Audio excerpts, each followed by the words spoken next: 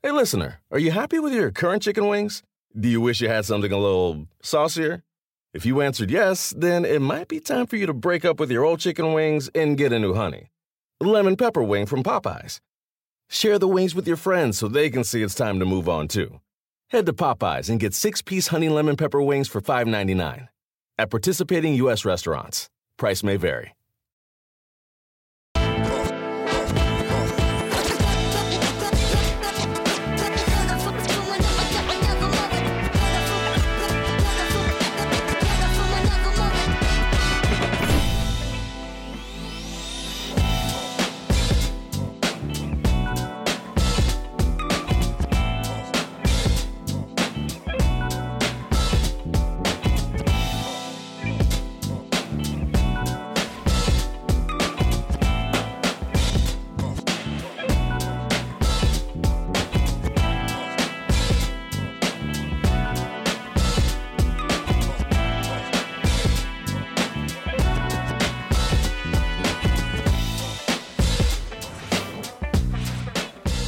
I am calling for yet another investigation into the Washington professional football franchise. I prefer an independent investigation. I'll settle for a good old-fashioned internal NFL investigation.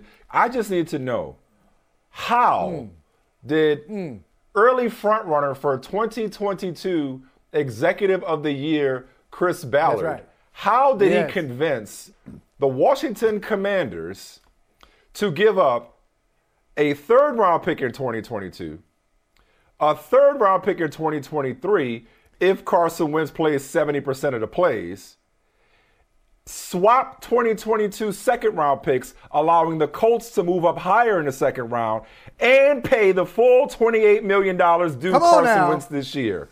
Like, I mean, maybe it's too soon and maybe it's inappropriate for me to be saying this given the very real investigations that have taken place about the Washington football franchise's workplace culture. But does somebody have pictures? How did they get Carson Wentz for that? How did the Colts get Carson Wentz for that? What is the fascination with Carson Wentz? Do the people in Washington evaluating Carson Wentz, were they just looking at his 2017 tape and thinking, oh, we can get that guy that used to light us up when he was in Philadelphia? As opposed to trading for somebody who's going to get lit up when he goes back to Philadelphia? This is their version of Ben Simmons. This is their version of Ben Simmons. Carson Wentz is going to go back to Philadelphia and get lit up. No, hold on. Okay, at least Ben Simmons last year was an all-star. Okay, last year he was. At least Ben Simmons was in the running for Defensive Player of the Year. I mean, there were some real good things with Ben Simmons. I mean in terms of he's going back to Philly and it's not going to be pretty. That's what I mean. Okay, and he's probably going to struggle given the way Carson Wentz plays under pressure. Like, now he's going to the D.C. media market? Like, there's a difference between having urgency about addressing the quarterback position and being thirsty. Like, all of that for Carson Wentz? Jeez. This is a story. You know what this is? This is a general manager story, too. Hardy, you alluded to it. It's a general manager story. Chris Ballard, I got to tell you, man, I like your style. Now, you made a mistake. You made a mistake last year, and I can understand why he made it. So they gave up a third and a pick that ended up becoming a first last year. For the record, for those that forgot, they gave up a third and this year's first because Wentz played 75% of the plays. But this is how you turn a frown upside down. Carson Wentz had his best year with now Colts head coach Frank Reich. Reich was the offensive coordinator of the Philadelphia Eagles. Reich worked with Wentz. He had some of his best work with Reich. So now Reich is your head coach. Carson Wentz is having problems in Philadelphia. You say to yourself, all right, I've worked with him before. Everybody has a bad season. Everybody has a bit of a dip, a little bit of a lull. Let's bring him over here, and then we'll get some numbers out of him. And that's what they did. They got numbers out of him, but when it mattered most, he just fell apart. And you know what stat blows my mind? There are many Carson Wentz stats that just make you scratch your head. One of them is, in the second half of the season, he had 2 games where he threw for over 200 yards. 2. In the second half of the year. In a passing league, he had 2 games in the last half of the season where he threw just 200 yards. But more than that, Chris Ballard made that trade, and then the next year, not even a full calendar year after trading for Carson Wentz, he said, all right, I'm good. Let's get him out of here. And now that's his side of the story. On the other side, Martin Mayhew, I believe this is his second time being a general manager, right? Isn't this his second time around? Correct. And a lot of people say, the cliche is, hey, listen, and everybody asks this question. It's a good question, but I'm getting tired of hearing it. Even though it's a good question, I'm tired of it. If you could tell your younger self one thing, what would you tell your younger self? Martin Mayhew would just miss that whole thing. He'd say, nothing. Because, man, this is why you were a former general manager before you got this gig, doing stupid stuff like this. What's wrong with you? Why would you make this trade in March for Carson Wentz? You've canvassed the league, and what you're telling me is this is the best option? I don't believe that at all. And if this is your best option, you know what you should have done? Just sit there, wait in the draft, and you can draft somebody. There's a kid in college right now at 11. who's better They're at for 11. How about this? How about this? There's a kid on your roster who's better than Carson Wentz, and his name is Taylor Heineke. Heineke is a better quarterback. He's better than Carson Wentz. Maybe He's better than Carson Wentz. Maybe it's the idea. Well, first of all, do you remember the days when you were caping up for Carson Wentz and how he was being treated as a scapegoat in Philadelphia? Yeah, fun Call times. me Chris Ballard. Call me Michael Ballard Holly. I've learned from my ways. I've moved on. I've traded him too. I'm good. This I will say, okay? It's like, the desperation is real. And this is a saying as old as we are, Michael, which is there are two types of general managers. The ones that are looking for quarterbacks and the ones that have quarterbacks. Mm-hmm. So there's a level of inflation given the supply or lack of supply and demand for true franchise quarterbacks. So I get, and not to mention, every team thinks they could be the one to fix them. They think, you know what? Well, and they make excuses for who they want to make excuses for. Well, we saw him in Philadelphia, and you know what? Things went poorly, but he showed flashes of the guy that went second overall in the draft. Okay, and then he gets to Indianapolis, and it's like, it was 1 year. It was a new environment. He didn't play that bad. He had 27 touchdowns and 7 interceptions. Right. You know what? I mean, wow. Look, like we can. What if we get him here? With this supporting. So they always justify and rationalize the moves they want to make. Our system, I can understand coaches. It. Yeah, I can understand it as far as, well, maybe the third time's a charm. It didn't work out in these two other spots, but maybe he ends up being somebody that we can, get a reclamation project. But usually reclamation projects come for cheap.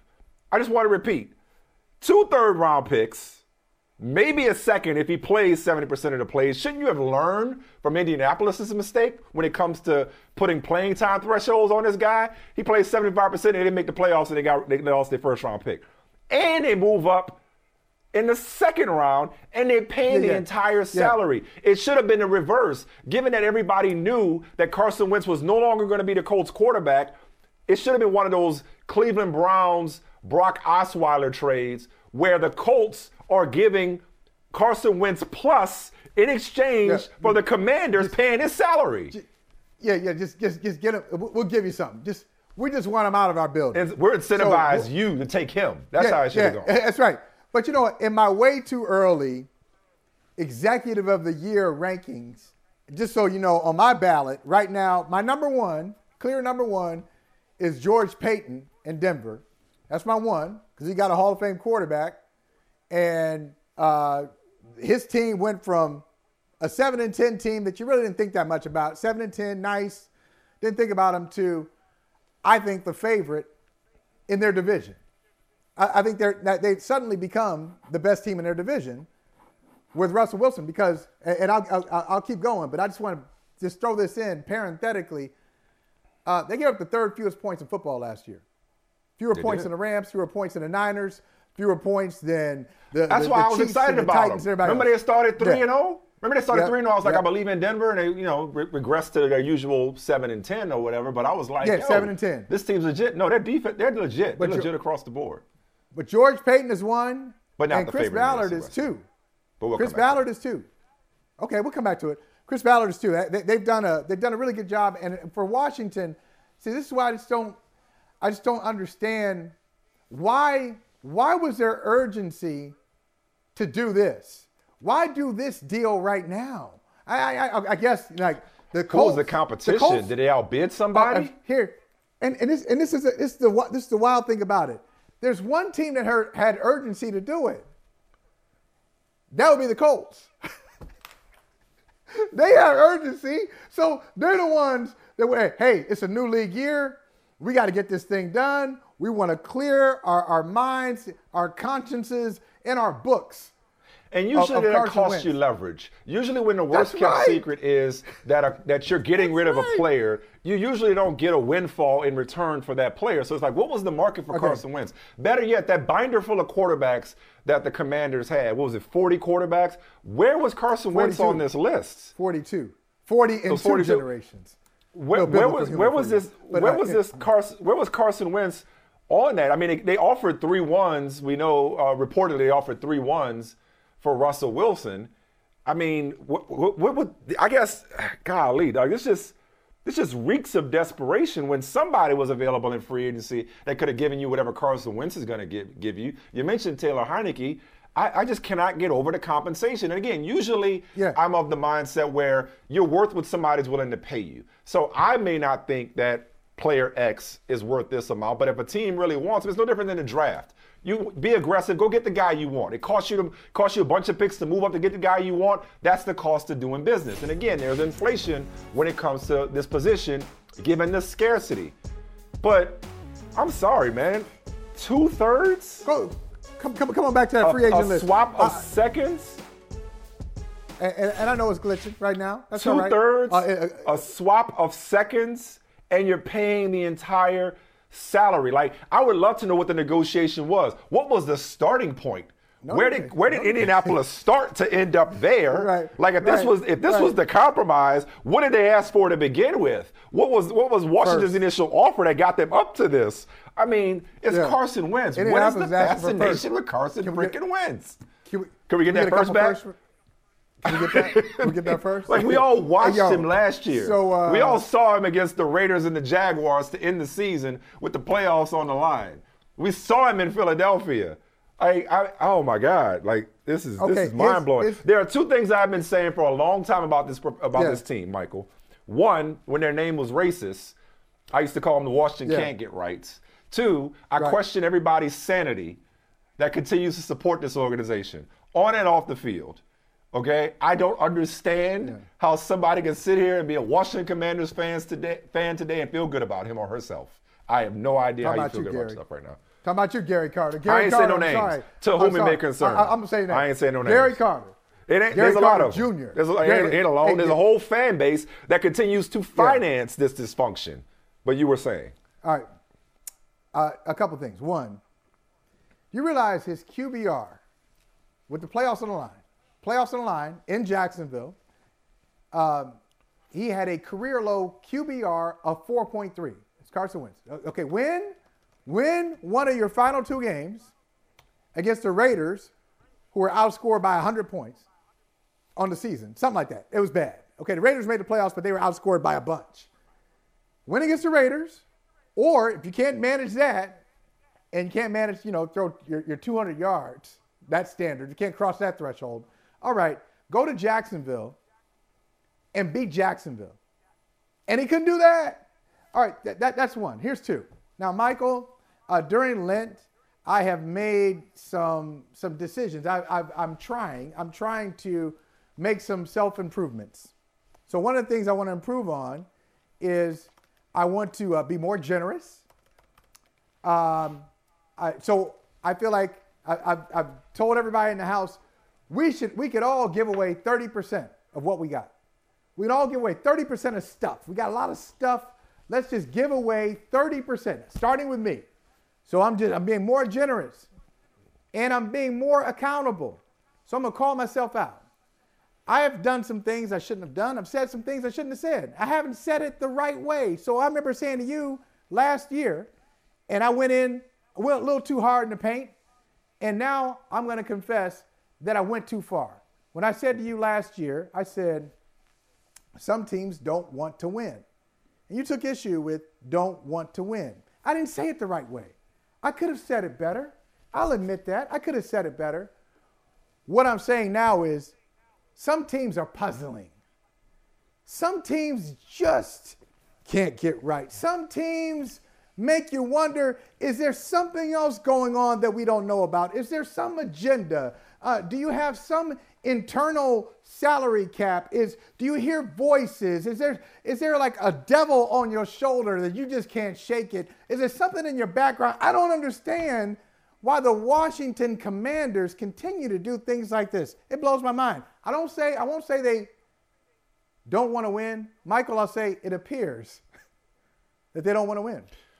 No, they don't know how. They don't know how. Some teams want to win their way, and eventually it may or may not work out. See the Bengals, which is where this debate and this argument started. Yeah. Or other teams just can't get out of their own way or can't get right, which is the football team. But there were two teams in this transaction. Let's not overlook the second team in this transaction. Because even though, again, they turned the frown upside down, this one-year Carson Wentz experiment was a failure on the part of the Colts. So as Darius Leonard tweeted about an hour ago, here we go again. About to be 5 years with the Colts and 5 different quarterbacks. Thank you, Carson, for everything this year, my guy. Wish you nothing but the best. By the way, a lot of people like Carson Wentz as a person. But here's the last few years. Ooh. Week 1 starting quarterbacks, Carson Wentz is the person? Yeah, a lot of people think he's a nice guy. I hadn't heard that. Yeah. But anyway, go ahead. Okay. Yeah, okay. I didn't know that. So I'm not surprised that Darius Leonard can't believe everything you read, but I've read and it there was some like leadership the questions in Philadelphia as well. Okay. I think it was Philadelphia Magazine or something like that. But nonetheless, Darius Leonard, I'm not surprised at him being classy, saying thanks for everything, my guy. Is Andrew Luck, Scott Tolzien, Andrew Luck, Jacoby Brissett, Phillip Rivers, and Carson Wentz. That's the week 1 starting quarterbacks for the Indianapolis Colts since 2016. Reportedly, and this continues to trip me out, because as one team's proverbial trash is several teams' treasure. In a quarterback market that's not exactly franchise quarterbacks ain't just walking the street free. Nonetheless, reportedly, the Colts' target as a presumable stopgap at quarterback is my man Jimmy Garoppolo. My guy Jimmy Garoppolo, who everybody in San Francisco and across the country hates. All these other quarterback-needed teams seem to be eyeing Jimmy Garoppolo. I like the fit. I think, I don't know, he's not that much of an upgrade, if at all, over Carson Wentz. Whoa, really? I'm trying to come around to y'all play. That's what y'all tell me. That's what y'all told me. Y'all told me that Jimmy Garoppolo was garbage and Jimmy Garoppolo was holding the Niners back. So I guess y'all convinced me that he's just, that he was the problem in San Francisco. So I'm saying he's not that much of an upgrade.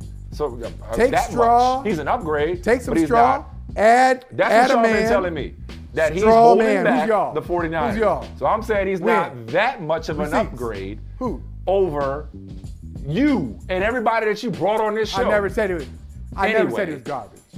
He's not that much of an upgrade over Carson Wentz to where, and again, when I say that much, it's not like they would be acquiring Russell Wilson.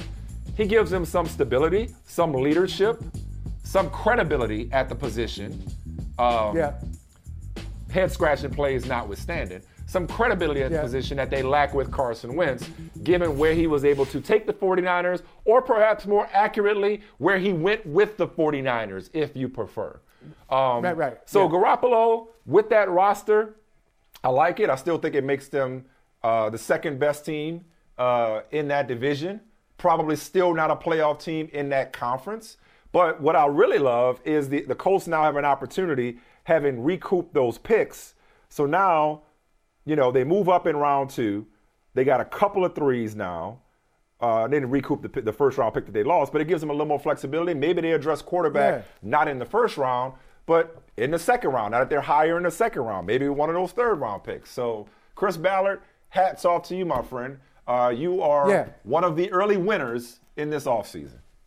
That's right, number two in the Executive of the Year race. But who knows? Maybe you do something that puts you past Peyton, but Peyton's about 12 games ahead of you right now. It's amazing what he did. But I'll say this.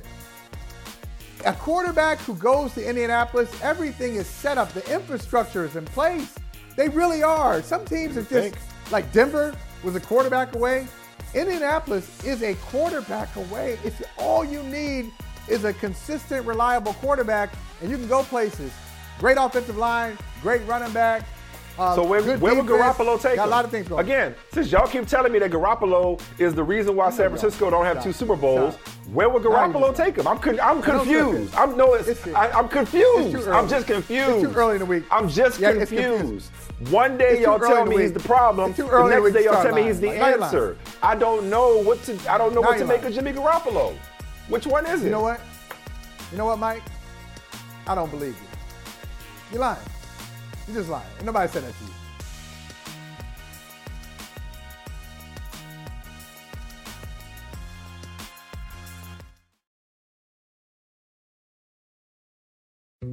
Dietz & Watson's been making meats and cheeses the right way since forever. What's that mean? It means never cutting corners, ever. It means cooking, not processing. It means our Virginia brand ham that's cooked to perfection, then twice baked to layer the flavors. It takes more time, but you can taste the difference.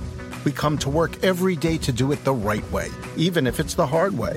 Because if it's not right for us, it's not right for you. Dietz & Watson, it's a family thing since 1939. The longest field goal ever attempted is 76 yards. The longest field goal ever missed? Also 76 yards. Why bring this up? Because knowing your limits matters, both when you're kicking a field goal and when you gamble. Betting more than you're comfortable with is like trying a 70-yard field goal. It probably won't go well. So set a limit when you gamble and stick to it. Want more helpful tips like this? Go to keepitfunohio.com for games, quizzes, and lots of ways to keep your gambling from getting out of hand. For the ones who work hard to ensure their crew can always go the extra mile, and the ones who get in early so everyone can go home on time, there's Grainger, offering professional-grade supplies backed by product experts so you can quickly and easily find what you need. Plus, you can count on access to a committed team ready to go the extra mile for you. Call, click Grainger.com, or just stop by. Grainger, for the ones who get it done.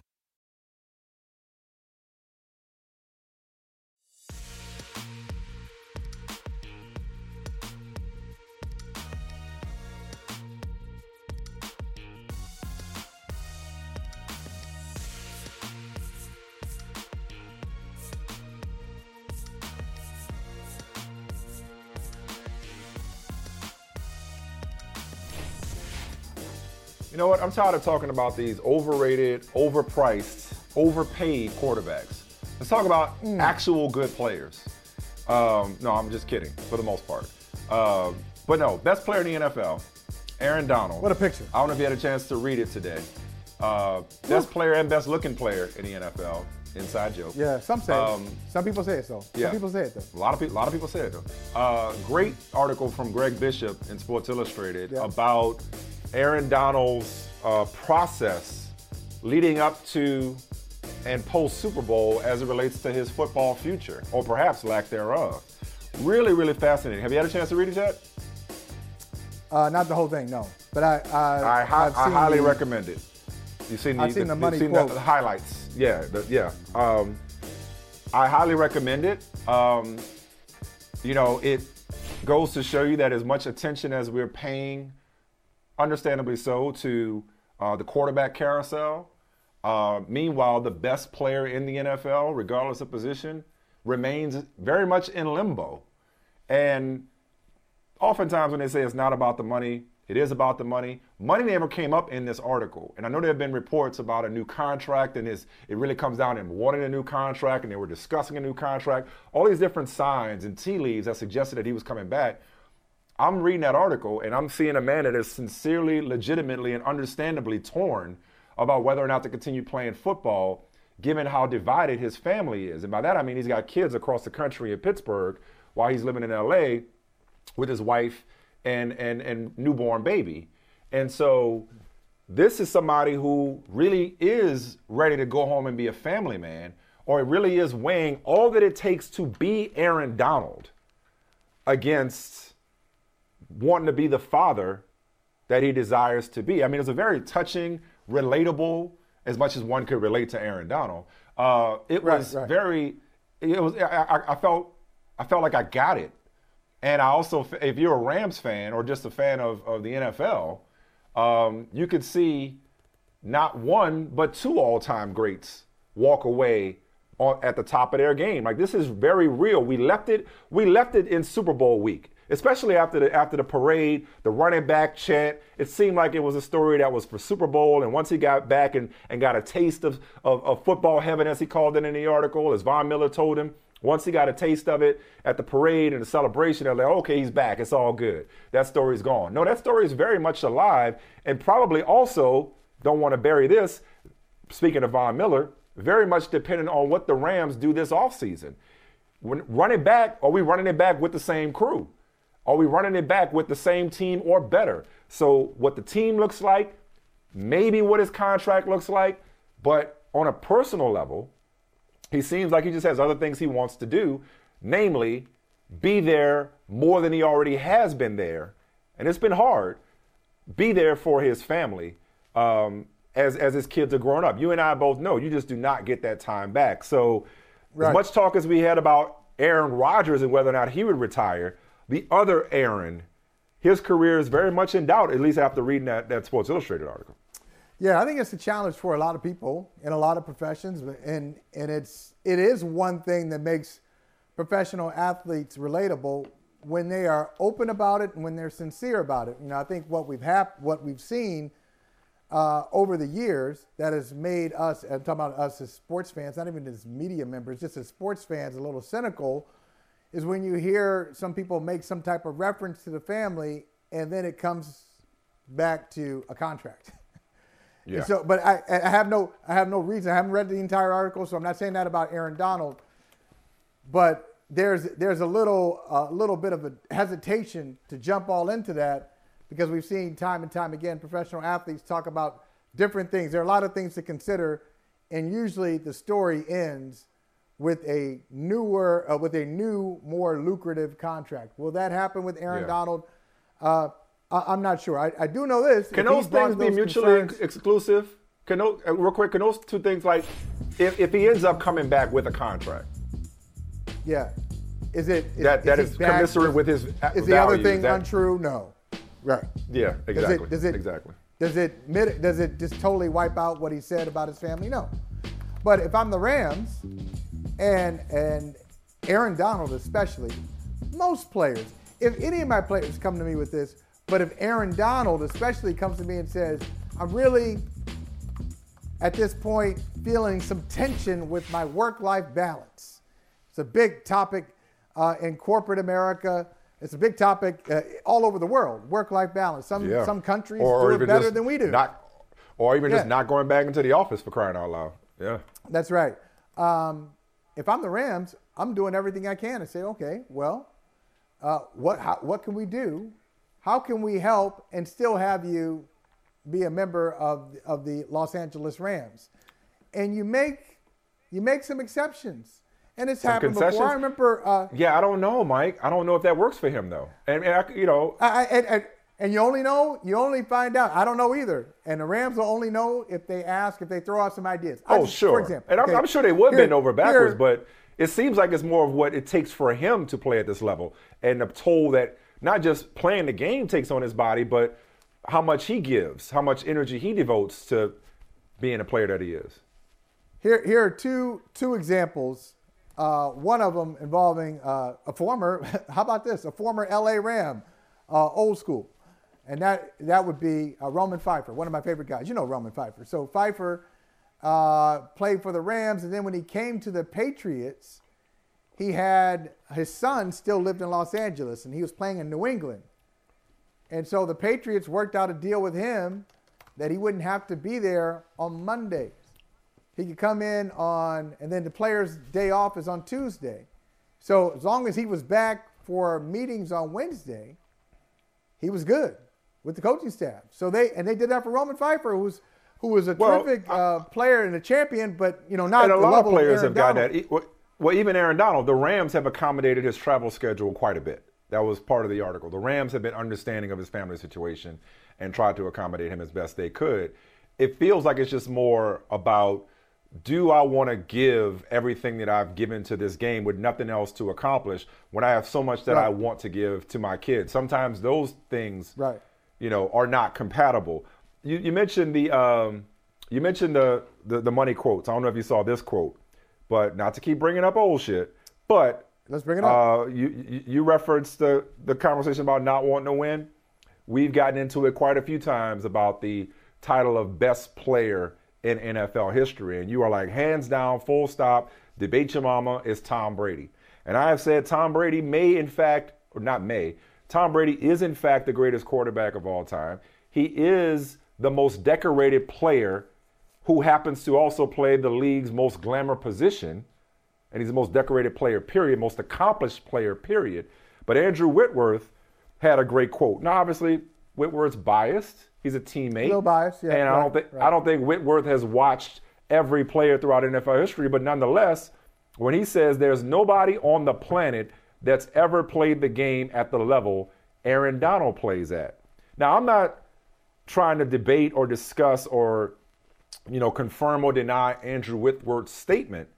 I'm simply pointing out that it's statements like that have always given me pause about crowning one quarterback the greatest player in NFL history when there are players like Aaron Donald who affect the game differently but may do his job at a higher level than even the greatest quarterback of all time. If you ask me who's the greatest player in NFL history, I'm saying Jerry Rice with no hesitation. But there's an argument for Lawrence Taylor. There's an argument for Jim Brown. There's an argument for, obviously for Tom Brady. You know what I mean? The list goes on and on.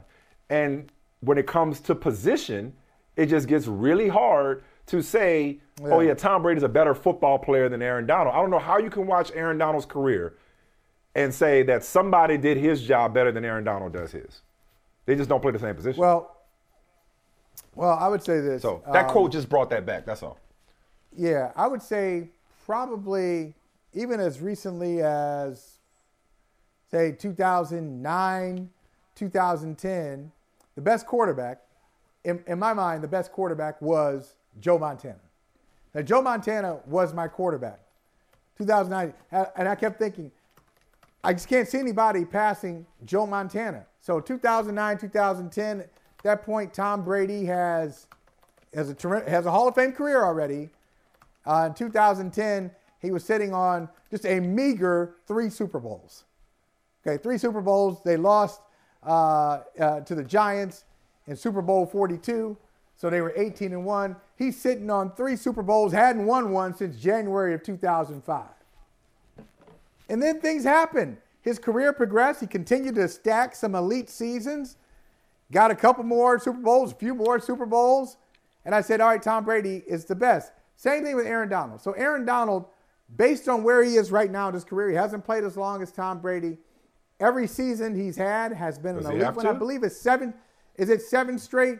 Is it 7 straight all-pro seasons? That sounds right. First team all-pro. Sounds right, yep. I'll confirm it. I look at it this way.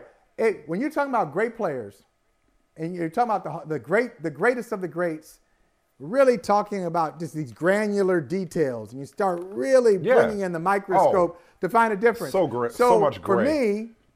For me, I always look at elite seasons. How many elite seasons did you have?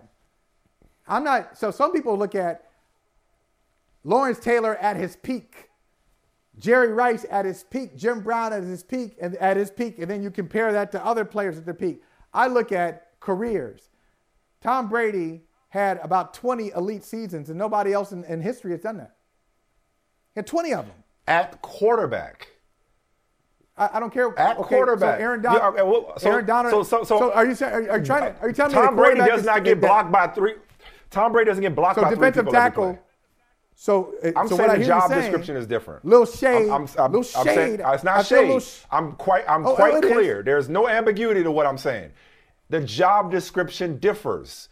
You don't play. I mentioned 40-year-old Andrew Whitworth. You don't play offensive tackle at 40 years. The job description differs. you won't have 20 elite seasons in the trenches.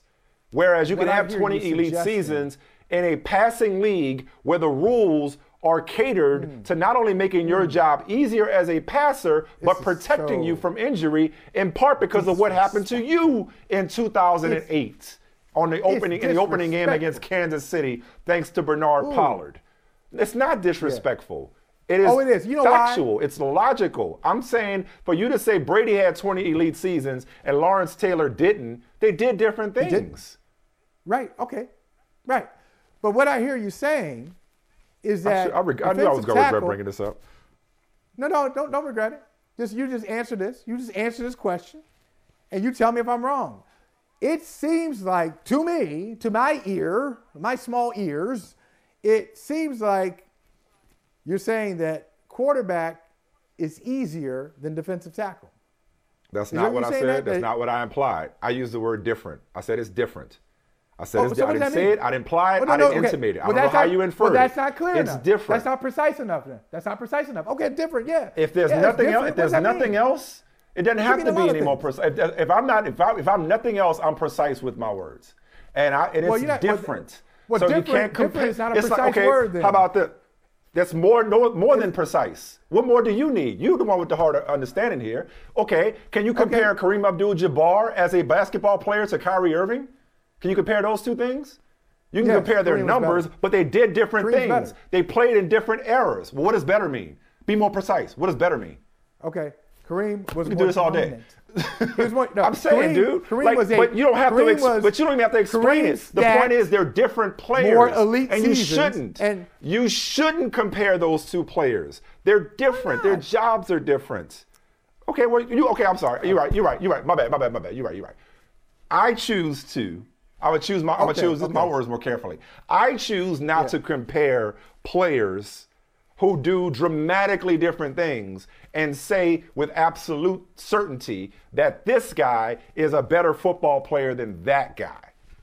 Brady plays quarterback. It's the most important position. He touches the ball on every play. They get all the credit. He's got all the numbers. It's taking nothing away from Brady. It is not disrespecting Brady. It is no shade against Brady. None of those things. So why mention the rules then? Why are you mentioning the rules? Why are you mentioning the rules of football? And like, hey, it's easy. You didn't say it, but you are dancing around it. If you're talking about the rules and he plays quarterback. First of all, I don't have any rhythm. I don't dance. I don't know what you're talking about. I don't dance about anything I'm saying. I'm not dancing. So why'd you bring up the rules? Is Johnny Unitas? Okay, I'll tell you why I'm bringing up the rules. Let's try this again. Is Johnny Unitas? Okay, let's take Johnny Unitas versus Tom Brady. Okay? If you were comparing John Unitas versus Tom Brady, where would you start when you talk about the differences in those two players? Where would you start? Maybe what football was when Johnny Unitas played versus what football is right now. Precisely. I'd start there. The game has evolved. The game has changed. So what John Unitas did in the league under different rules when it comes to both play and safety, you can't breathe on the quarterback. How many times have we seen Tom Brady yell at an official because somebody dared to brush up against him lightly? That's what I mean. So Brady's longevity has been aided in part by rules designed to protect the quarterback. Brady's prolific numbers, okay? Brady's statistics, like every other quarterback statistics, have been aided by the rules of the game. That's simple. So it's not shade against Tom Brady or anybody else. I'm simply saying we have to evaluate this in its totality and in proper context. So Aaron Donald can be the best player in the league without playing quarterback. That's all I was saying. You said I shaded him. You said I disrespected Tom Brady. When did I disrespect Tom Brady? Well, I mean, it's different. He plays quarterback. His numbers are aided. His performance is aided by the way the league is. Yes. Okay. Every quarterback that's played in the modern era, are we going to stop? Okay, well, let's stop calling it a passing league, I guess. Is it a passing league or is it not a passing league? It is. No, can you touch Can you touch the receivers? I missed the part where Mel Blount was playing now. Like, you can't touch the receivers. You can't hit the receivers. The game 5 yards, favors offense. Yeah. The game favors offense, and it has for a long time. That's why the numbers are out of whack. There's one other person I want to touch. Okay, go ahead. Now, but I would say this on Johnny U. I say this about Johnny U, though. All right. So, yeah, I think context is huge in any conversation. And if you factor all that in and then make a comparison, if you say, look, Johnny U played in the league where coaches weren't trying to put it up there 40 to 50 times. He played in the league where he's calling his own plays. He played in the league where defensive linemen could Technology wasn't the slap. Same. Yeah. There slap you go. Somebody on the helmet and have them stunned or concussed and then throw the quarterback down. Oh, my God, concussions. I remember like guys, like quarterbacks just being held up in the air and hit high, hit in the head, all kinds of stuff. That's all. So thank you. That's all I'm saying. I'll mark him up on that, though. I'll mark Johnny U up on that. So where he doesn't have some of the statistics that Brady has, I'll give him points because he was a trailblazer and he was doing things that guys in his era weren't doing. So I'll compare you against other guys in your era, and then I'll make the bigger conversation. So Tom Brady, among his peers, forget about Aaron Donald for a second. I'll just ask you this quickly. Tom Brady, among his peers, do you think in the last decade, is somebody seeing eye to eye with Tom Brady? Do you think that does Aaron Rodgers play the same game as Tom Brady, eye to eye? Peyton Manning, are those guys comparable in the last decade? Sure. So is it close, or is he above? Is he significantly above them, or is it just like, I gotta give it to the GOAT by a nudge, or is it significant? I think it's significant. Sure. Okay, that's fair. I mean, yeah, fine. With 7 Super Bowls, all the numbers, the longevity, sure. I'll give it. Yes, it's not head and shoulders, but head. How's that? He's head above. Okay. But you think Aaron? I still think Rodgers is the most gifted to play the position, but he certainly hasn't done what Brady has done. Okay. Aaron Donald's an all-time great. Aaron Donald's the best player in the league, was the best player in the league before Tom Brady retired. I was just revisiting our ongoing discussion about Brady because, you think Brady's the best player of all time, period. I'm like, it's not that simple. I'll let you have another great player, who one of the best players of his era, another 2010 all-decade guy. This is a big story yesterday, and we'll talk about this more with our resident Seahawks fan in a moment. Bobby Wagner got released. 8-time All-Pro Bobby Wagner. I believe it's 6 first-team All-Pros, 2 second-team All-Pros. 32 in June, started 16 games last year, almost never misses games. 170 tackles, 3rd in the league. Over the past 3 seasons, his 467 tackles rank 1st and are 65 more than any other player. Started 150 games in 10 seasons. So we talked a lot about Russell Wilson. We'll talk more about Russell Wilson in a few moments. But Bobby Wagner immediately vaults to near the top of the list of available free agents. And I'd love to see him in a place like Dallas, reunited with Dan Quinn.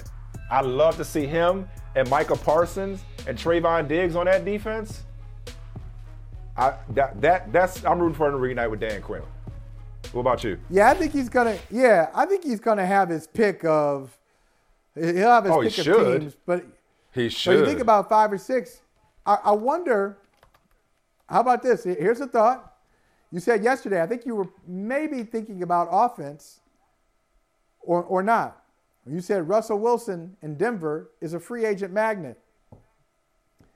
Denver had plenty of cap space. They were able to absorb the contract of Russell Wilson. I think they had $41 million maybe they keep it together. Maybe they keep it together. Yeah. I'd like to see him there. That's not bad. That's not bad at all. That's not bad at all. I'd like to see him in Denver. Let's go. Legion of Boom. Let's head east. Come to Denver. That's not bad at all. That's not a bad call. I just know that they're in full rebuild mode, and we're going to go ahead and take a break. We're going to talk to, I don't even know if I can call him a Seahawks fan now. That's my first question. That's going to be my first question. Big Broncos fan. Are you a Seahawks fan, or are you now a Broncos fan, or are you in the market for whichever black quarterback you decide to root for and wherever he's playing. He's We'll find out in a moment. Doc Johnson is like Bobby Wagner, a free agent. A free agent, yeah. That's right.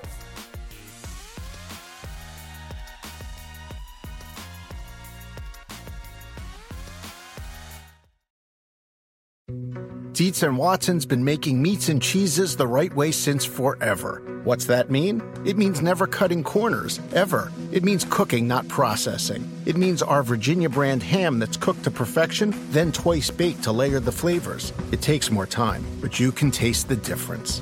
We come to work every day to do it the right way, even if it's the hard way. Because if it's not right for us, it's not right for you. Dietz and Watson, it's a family thing since 1939. The longest field goal ever attempted is 76 yards. The longest field goal ever missed? Also 76 yards. Why bring this up?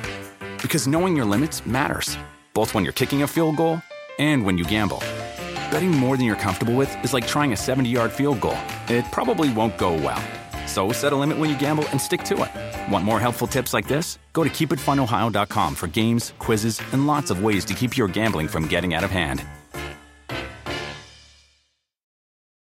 Do you want a beautiful lawn? Enter TruGreen, the easiest way to get a great lawn. Just water and mow, and they'll do the rest. Weed control, fertilization, aeration, and more. TruGreen is the official lawn care treatment provider of the PGA Tour, and they have a verified best price, which guarantees you the lowest price with no compromise on quality. You do you. Let TruGreen do your lawn care. Visit TruGreen.com, TruGreen.com, to get the best lawn at the best price with the best people. Guaranteed.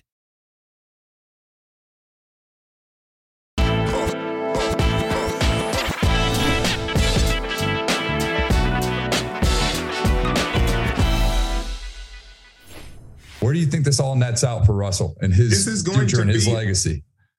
This is going to be kind of legacy defining because this is him out on his own. This is him with, this team went all out for you. They want you. They think you're the answer to their problems. So he goes out there and he goes to Denver and takes them to a championship and takes them places. Then he will be known. It's just like with Belichick and Brady, not on the same scale, but it's like, hey, if Pete goes and has success without Russell, people will speculate.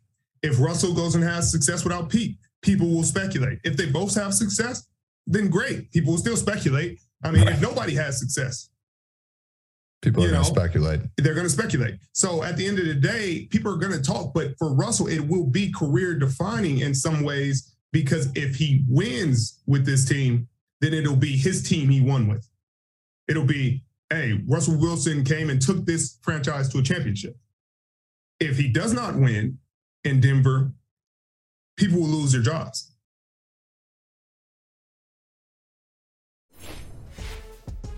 It ain't never really that simple, because if he wins in Denver, somebody gonna just say, well, just like in Seattle, he needed a team around him. He had a ready-made team. They gonna always be haters, but one thing you cannot do is you cannot hate on the run that Russell Wilson had in Seattle, starting when he was a third-round pick in the 2012 draft. And what he did over the last decade in Seattle was historic. And without further ado, we bring in Russell Wilson fan, Seahawks fan. I don't know what you are right now, Jason Johnson. The floor is yours, but I'll start by asking, are you still a Seahawks fan? Are you now migrating to Denver? Or are you in the market for a new team, and you take that wherever you want to go? I am currently, if I had a sword and a map, I am a sports Ronin. Okay, I am an NFL Ronin. I have no master. I have no dojo. I have no sensei. I don't know where to go. I am completely incapable of figuring out. I thought that would be the case. Yeah. I don't. And I want to put this in context first off, when I got a text message from Michael Smith yesterday, can't wait to have you on tomorrow. And I was like, cool, because I haven't talked to you guys since the Super Bowl. I hadn't even heard the news yet. I didn't hear the news until I pulled over, and 3 other people texted me, and they're like, Jason, how do you feel? And then my car swerved. So I just want to put this in context as to how I'm feeling right now. My immediate thoughts is this is the craziest high-risk high reward decision I have seen an athlete take in 15 years. This is the craziest high risk, high reward thing I've seen since like Stephon Marbury left the NBA and went to China. Because if this works for Russell Wilson, and I'm not going to play with Richard Sherman, who dislikes him personally, and puts this sort of high goal. Getting to a Super Bowl is really hard. Getting to a Super Bowl against Patrick Mahomes and Justin Herbert and Lamar Jackson and Josh Allen and Joe Burrow is extremely hard. I think that's really, really high end. I don't know that I think that's possible. But if Russell Wilson could get to an AFC championship in the AFC against all those young guns, that would literally catapult him potentially above Aaron Rodgers in the prestige sweepstakes, because he didn't leave. He didn't take the easy route. He actually took the more difficult route. This was not LeBron leaving the Eastern Conference to go to the Lakers. The Eastern Conference was stronger when he left. The competition was stronger in the East. This is literally going to the more difficult conference where everybody who is great is 7 to 8 years younger than you, and hoping that somehow you can make a difference. I think it's crazy. I don't know if it's going to work. I don't even know how success can be defined. But if Russell Wilson ends up with an MVP, or maybe winning the division one year over Patrick Mahomes, or maybe one day get into an AFC championship, this pushes him potentially ahead of Aaron Rodgers, who I think blew his last chance to make a Super Bowl last year. As far as the Seahawks go, and this is something that's even harder to comprehend, it is hubris. It is arrogance. It is foolishness. And I told you guys all year, they should have fired Pete Carroll and hired Brian Flores from jump.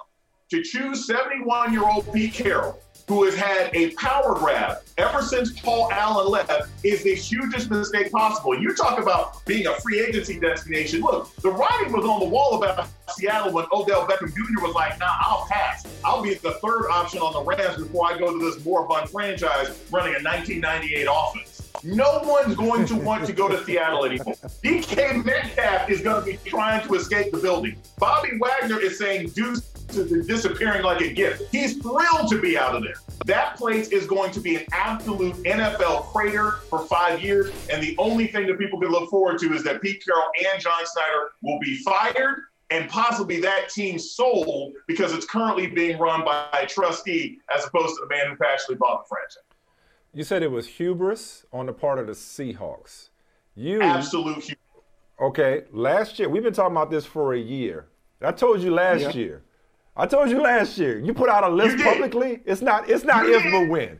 There was no coming back from that, okay? But what I'm saying though is you pointed this out on Twitter. You know as well as anybody that Russell Wilson had a no trade clause. Denver was the team he wanted to go to.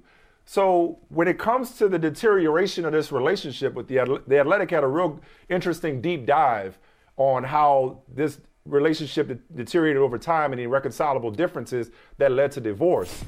What role or how much blame does Russell Wilson bear for it not working in Seattle? I mean, it feels like if he wanted Pete Carroll up out of there, maybe he should have just said it instead of saying go Hawks.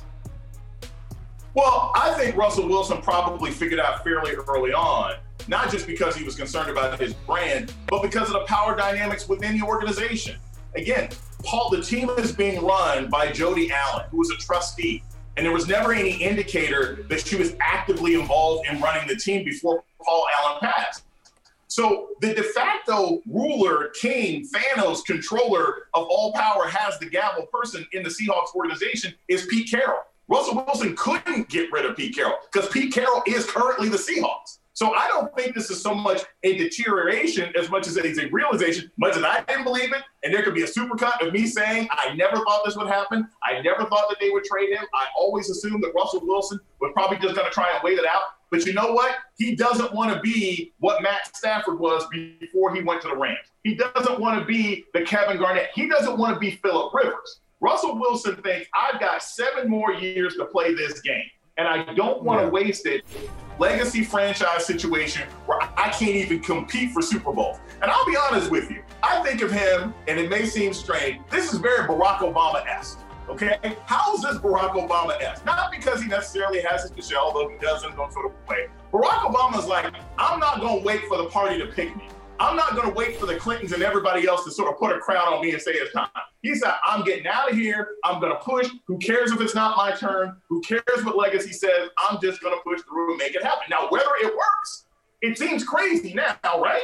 In retrospect, we're like, yeah, of course Obama was a great president. It was a crazy idea when he decided to run when he did. Even the first time he ran for the Senate. That's what I think Russell Wilson is doing. He is not just betting on himself, but he is betting on a torn ACL, on Travis Kelce. He is betting on Josh Allen suddenly forgetting to learn how to play. He's betting on a lot of things for this to end up working. But I'm not mad at him. I'm always happy to see black players show some agency one way or another. And I think there's a lot of sportscasters out there, in particular non-African-American sportscasters, who are afraid to admit that he actually had a tremendous amount of agency and leverage in this situation, being one of only 2 quarterbacks in the entire NFL that has a no trade clause. The other being Deshaun Watson, who is not going to end up on the Seattle Seahawks. You can quote me on that, old takes exposed. I think they're only throwing out his name right now because the Seahawks know the season ticket holders are burning up their tickets. You know what, Doc? I think I need to push back on this notion of risk for Russell Wilson. And you brought up the Barack Obama example. In retrospect, we can see that it wasn't that crazy at all for Obama. Right. Ivy League educated brother with some charisma. Hey, I got some New York Times bestsellers on the list. I could turn a phrase. So he's got some things going for him. And maybe I'm a better speech maker and deliverer than Hillary Clinton, my competition. The country is ready for me. I got a team on the ground that will change campaigning, that's a little modern. So when we look back, it was like, of course, at the time it looked crazy, but when we look back, it wasn't crazy at all. And same thing with Russell Wilson. Look, man, he goes to a team. We've heard you complain about Ken Norton. They fired him. Why? Defense was bad. He's going to a team that has a good defense. They got an offensive line. They got weapons. It ain't crazy. Why wouldn't it work? It is crazy. It is crazy. Why? It's crazy. Why? Because you got Patrick Mahomes. Look, if Barack Obama had decided that he was going to jump in, I mean, he was going against Hillary Clinton, okay? She was the big dog. She was the legacy person. She was the person that had already been in the White House, who was popular, who was Woman of the Year, that sort of thing. It is crazy to say that you want to go head-to-head with Patrick Mahomes, but here's the thing. What Russell Wilson potentially does here, if he can win, okay, is he shows, hey, this old dog ain't out the pasture yet. He's not. If he can go into the AFC and start whooping up on these young guns, show them that this old cat still got some game that he can play, that will enhance his legacy. Because if you look at what Aaron Rodgers is doing, he's staying in a safe division. Well, Jason, number one, Russell Wilson just left the toughest division in the NFL. Okay, that's true. Now he goes and makes with the Super Bowl champ. Right. Okay, he goes and makes the West, the AFC West instead of the NFC West, now the toughest division in the NFL. That's number one. Number two, Tom Brady went to the NFC South after leaving the cozy confines in the AFC East. I'm not saying Russell's Tom Brady, but you saw how that worked out in Tampa, and they didn't even win the division the year they won the Super Bowl. Matthew Stafford, okay, goes from Detroit, obviously, to the Rams, entering the toughest division. They end up winning the Super Bowl in the first year. So Russell is restless. His biological clock is ticking as 2 years in a row he has sat next to Roger Goodell and talked and presented the NFL Man of the Year award to somebody while somebody else is playing in the Super Bowl. But here's the thing. I think it's not as daunting. And Michael, I'm bullish on the Broncos. I liked them last year when they had Teddy Bridgewater. I'm bullish on the Broncos. But he ain't got to go through everybody. It's not like, it's not like Street Fighter where you got to go against Josh Allen one week in the playoffs and then Joe Burrow and then Lamar Jackson. Like, nah, you know what? If this plays right, he might have 2 or 3 of them maybe. And it might be in Denver, which is a hard place to play. But back to Seattle though, bro. And maybe, I don't know if y'all saw this. I want to tee it up with this. Michael, this is why I know I could be a GM. Any of us could be a GM. Because they got some idiot ones out here, okay? Some GM who probably either has a quarterback or doesn't have the credibility to put his name to this, told The Athletic, quote, I think it's a reach by Denver for a player past his prime who is a below average leader. Come on now. I mean, this is the guy who not that long ago was a top 5 quarterback in the NFL. These are the people making decisions in pro football. These are the people making decisions. But maybe this is my GM wannabe hat on that I'm looking at, and I know you're looking at it from a Seahawks fan and somebody who's following the team closely, day in and day out, Jason. I think Seattle made out great, all things considered. You had a quarterback that you were at odds with, a quarterback who, again, I'll remind y'all again, had a list, okay? Were you going to pay him in 2 years? He's only getting older. You got 2 1s, 2 2s, and 3 players for him. Forget about the quarterback. Forget about Drew Lock. But nonetheless, you got as much as you possibly could have gotten for a player who didn't want to be there, who you were at odds with, and to bring it full circle, Jason, had a no-trade clause. So regardless of what the Commanders offered him, he was only going to go where he wanted to go. What else? Seattle did as well as it possibly could, short of them working it out and him staying and being a quarterback, but that wasn't going to happen. I don't care if they had 2 1s, 2 2s, 5 12s, or 4 impossible. Okay? It doesn't matter. It was not ultimately a good trade. It was a bad trade. And what's the alternative? Tell me the alternative. The alternative was to fire your coach and to hire someone. You think that would have kept him? You feel like, so it's that simple. You feel like that Russell Wilson would have been just fine with that roster, that GM, and it's still in that city. Yes. If they fired a coach. Well, he should have said it. I would have loved to hear that from him instead of you. Greg Olsen did a great interview. I did this great interview with Greg Olsen, who was probably kind of speaking for Russell Wilson. He did a great interview yesterday talking about the trade, and he said, look, the roster wasn't necessarily the problem. Tyler Lockett and DK Metcalf are a top 3, top 5 wide receiver combo. They could straighten up what was going on with the running game. They had defensive pieces with Quandre Diggs and Jamal Adams. It was the philosophy. It was the philosophy that was a problem. And if they had said, look, we're going to replace Pete Carroll. He has done his time, but his philosophy is done and dated. It's not working. I think Russell Wilson would have been happy to stay and work it out with a new offensive-minded coach, or at least a defensive-minded coach who was not playing 1992 Tecmo Bowl. And that's what you have with Pete Carroll. There is no reason to believe that Pete Carroll, with all of these hits and all of these pieces, knows how to play. You can get somebody to the biggest Lego set in the world. It doesn't mean they can make the Death Star. I don't think Pete Carroll and John. I'm not saying Pete Carroll and his choices for offensive and defensive coordinators, the case may be, but mostly offensive coordinator, which, by the way, Russell was a part of that process last year. I'm not saying that that's not a part of this, but it feels like this has been a longer time coming than people realize. Like, they outgrew each other. This wasn't just the Seahawks mismanaging it and giving poor Russell Wilson no choice but to go find a better situation. Russell Wilson had his own idiosyncrasies, his own agenda, his own objectives where he wanted to move. And he'd been wanting to move.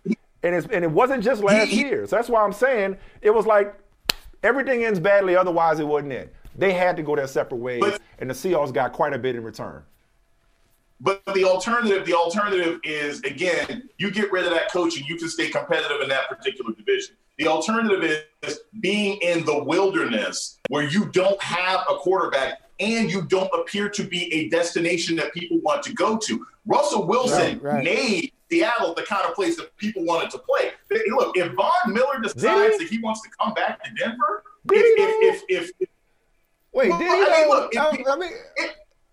I think they got Percy Harvin when they were there. They got Quandre. They had some players that they mentioned. I mean, Jamal Adams was thrilled to join the team.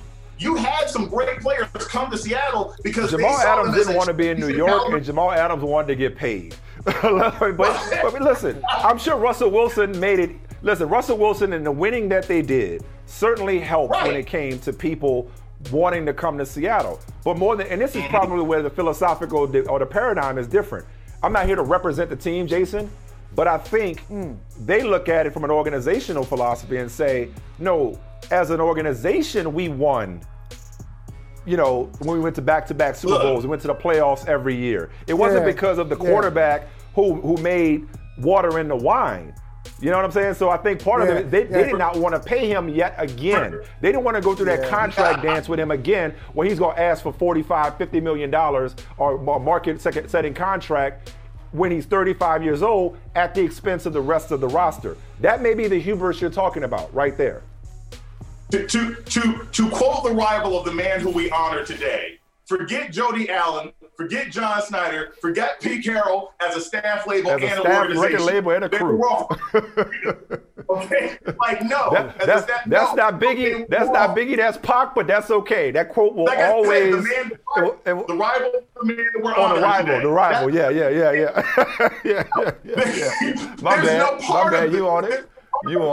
That was wise on their behalf because again, you don't let great talent walk out the door. Okay, and the only reason that great talent wants to leave is because the management of the organization is not capitalizing on his best years. You've got to go with the once-in-a-generation talent, not 3 generations past coaching philosophy. That's why it's not a smart move for them. The Seattle Seahawks are going to be in the bottom. They're going to be below Trey Lance. They're going to be below Matt Stafford. They're going to be below Kyler Murray. They are going to be in the absolute dregs. In 3 years, we're going to be talking about the Seattle Seahawks the same way we used to talk about the Cincinnati Bengals.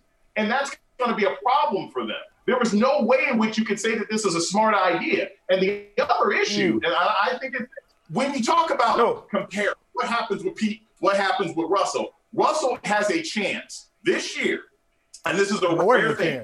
He has a chance this season to do something that only 4 quarterbacks have ever done, and that is beat every single team in the NFL. Oh, yeah. Well, he beats the Seattle Seahawks and the Chargers. I would love to see, before we make that declaration about what Seattle's going to be, like a wasteland, like a Siberia, NFL Siberia, I would love to see what they do this offseason and with those picks, who they get to play quarterback. That's number one. Number two, again, I think where we part company, Jason, is the idea. And again, what I'm saying is not a departure from what you've been saying the last 2 days, or at least the little that you put out on Twitter, is that this was not Seattle just deciding unilaterally, we're just going to blow this thing up. Like, this was a long time coming. This was the inevitable conclusion to a deteriorating relationship, and this was a mutual, I'm preaching to the choir here, I know, a mutual decision. Yeah. So I'm not saying it was a smart idea. In a perfect world, yes, you keep Russell Wilson in a perfect world for the very same reason that we're putting Denver in a contender conversation. That perfect world doesn't exist. So they made the best of a bad situation by moving him where he wanted to go and getting enough picks to hit the rebuild, to rebuild this thing quickly. Yeah, and I can't imagine Pete Carroll at this stage of his career is really eager or enthusiastic about rebuilding. Like, is he the man for a rebuilding team? He's never really done that in his career. And he's had a Hall of Fame career, but he's never been that coach who has come in and started from nothing and built him up, not rebuilding. Now, he has started off with, hey, we have a bad situation, and now you come in and bring your thing to it. But now you've gone from a champion to nothing, and now Pete, bring it back up. We'll see. He's never been asked to do it. We don't know if he's able to do it. But let me ask you this, Jason. How far do you want to go back? Because this is my last thing for you. You start off by saying Pete Carroll has a 1998 offense. Then you went back to 1992 Tecmo Bowl. Can we get to the 8? Like, how far are we going to go back on the Seattle offense? How bad is it? This is how bad it is. This is how bad it is.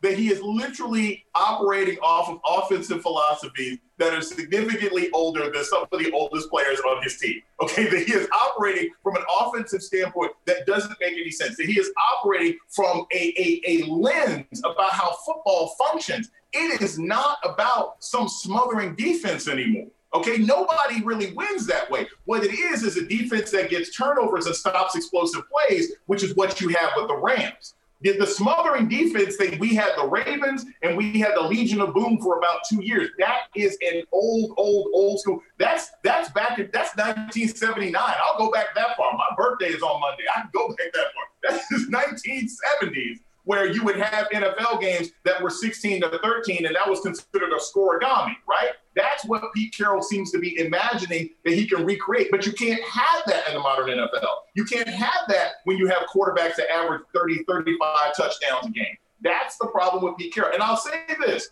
while I do admit, and Michael, what you were saying before, yes, this is a mutual. I agree it's mutual. You got to have the player. You have to have some kind of agency. But the other issue that I see with this is that even if it was a long time coming, it was completely avoidable.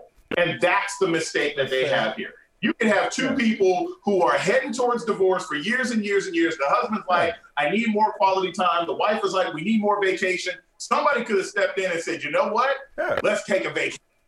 And they didn't do it.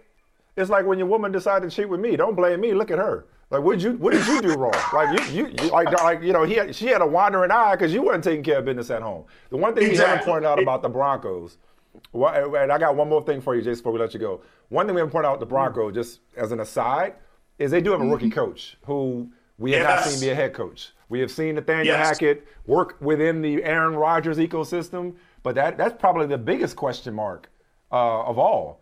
Talking about head coach, we're complaining about Pete Carroll. They got a guy that hasn't coached at all at the NFL level as a head coach.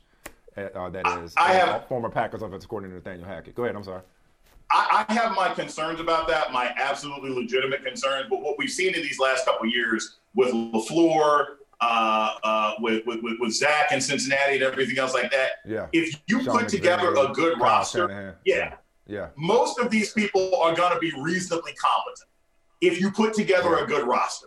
And so if the roster is functional and you have that level of a quarterback, they should be able to be competitive. Look, I watched Andy Reid for 14 years, when he was with Philadelphia. I've seen what he does. He can be outcoached, right? I mean, he can be outcoached. I don't know that the coach of the San Diego Chargers is a genius. We don't know what's going to be the situation with Las Vegas. So I don't know that there's necessarily a massive coaching advantage. I don't know really who the best coach is in the AFC. It's probably still Bill Belichick, but he doesn't have the talent.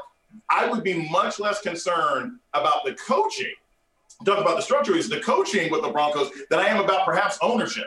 Like, I don't know if this team faces a shift if they end up getting sold to Robert Smith. I don't know if this team faces a shift if Byron Allen comes in and buys them. That's the thing I would think about more than the coaching. Well, the price just went up. All right. It's been good kicking it with you as always, man. Long time coming. But on the way out, what's it going to take for somebody to buy your loyalty? If somebody is like, we need Jason Johnson to rep our brand. Who's your squad? Pittsburgh Steelers. Like, what are you looking? What are you looking for in a team? What are you searching for? What are you swiping right looking for? As I'm swiping left and right on teams, I need me either a black quarterback or a black coach. I will be taking a look at the coaching staff. I mean, as much as I criticize Pat Stafford, I got to give Sean McVay credit. Half of that coaching staff was African-American. He had 21 coaches, half were African-American. I had to give him credit for that. So I'm looking for a black coach, black staff, black quarterback. It's going to be a process for me. I'm open. You might be single. That's why you might be single for a while. You got to lower your standards. You got to have all his teeth. Got to have good credit. Can't have no outside kids. Got to have. Got to have a job. I want to tell you this. Like that's a lot, man. Got to be 6'2". That's a lot. Come on. I'm saying. Doc, you talking about? Hey, Doc. You talking about? You looking for a black coach? We ain't talking about the NBA. It's the NFL. Like, you ain't got many options. You talking about the NFL? You just gonna be agnostic. That checklist you had, you ain't got no team.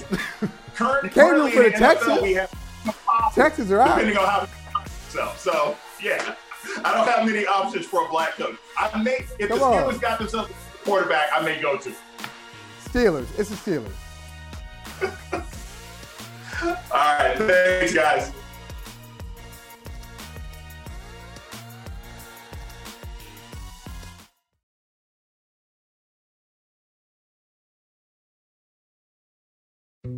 Dietz & Watson's been making meats and cheeses the right way since forever. What's that mean? It means never cutting corners, ever. It means cooking, not processing. It means our Virginia brand ham that's cooked to perfection, then twice baked to layer the flavors. It takes more time, but you can taste the difference.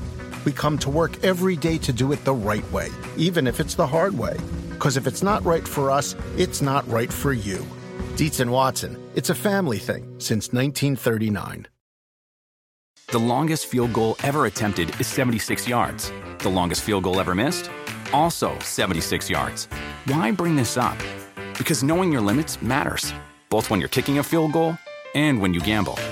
Betting more than you're comfortable with is like trying a 70-yard field goal. It probably won't go well.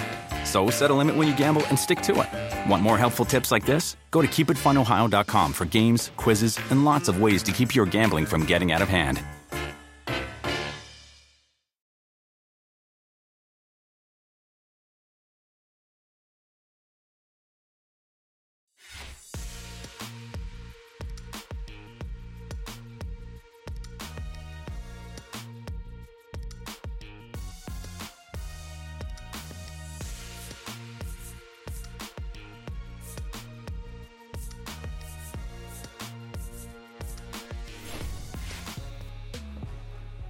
Well, this is happening more and more often lately as we wind down the 2021-22 regular season. Giannis getting MVP chance, MVP recognition. Yes, we know other people are favored to win it. He has won it. He has won it recently. He was a finals MVP. And look at this. Yeah, we know the Miami Heat are leading the Eastern Conference, and they are followed closely by Philadelphia. But watch out, the Milwaukee Bucks looking dominant once again. This looks like a familiar Bucks team. Zora Stevenson from NBC Sports. Just tell us what we already know. I just want to hear from you. You've got more credibility than both of us. Tell us, please, why the Milwaukee Bucks are the best team in basketball. Well, they're the reigning NBA champions. And I said this to you, you're the champs and you're at the top of the throne until someone takes you off. So until further notice and until June, the Bucks are at the top of the league right now. And I think if last season was any indication, the standings, and I'm talking 1 through 6 here, because you definitely don't want to be in that play-in, but the standings aren't a huge factor when you're going into the playoffs. And yes, you want to be playing your best basketball heading into the postseason. And yes, you want to have a good group around you, but that number 1 seed is not necessarily a guarantee that you're going to make it to the NBA finals. And so the Bucks right now are just trying to make sure that they continue to build good habits. They are owners of 5 wins in a row. 5 in a row, taking on the Hawks at home tonight. Obviously a very familiar opponent. Let's build on that, those habits. You also mentioned playing your best basketball as you're going into the playoffs. What specific areas are they talking about targeting or tightening up as they come down this stretch run?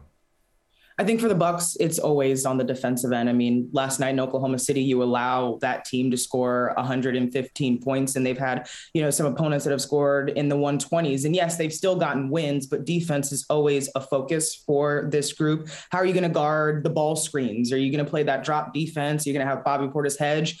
Are you going to switch? I think, and they've been very open about the fact that when you get into the playoffs, defense is key. And that's exactly why they added Serge Ibaka, right? For his tenacity at the rim, his ability to rebound. That's why they added Javon Carter when he got waived by the Brooklyn Nets. I mean, this is a guy that's coming in and picking up guards full court. DeAndre Bembry for that exact reason. So the core is intact here, but it's those other pieces. Wesley Matthews. I mean, Giannis Antetokounmpo has said, when it is Wesley Matthews and it is Giannis and it is Drew, Chris, and Bobby, he feels like that defensive unit is unstoppable. So down the stretch, it's definitely going to come down to defense. So that's what the Bucks are trying to tighten up right now. They've got prolific scorers. They know they can score. All right. I'd imagine the Bucks aren't afraid of anybody. Like most competitive athletes, most professional athletes here, we're good and it's about us. It's not about them. So I'd expect the Bucks to say something like that. But you and others who are concerned about the Milwaukee Bucks but aren't on the team, if you look around the Eastern Conference, I'll look at the East first. Is there a team that you say, oh, you know what, Milwaukee, they might want to avoid that team, or that team is going to give them trouble? It was Miami before last year, and they dealt with them. Is it still Brooklyn? Is it a healthy Brooklyn?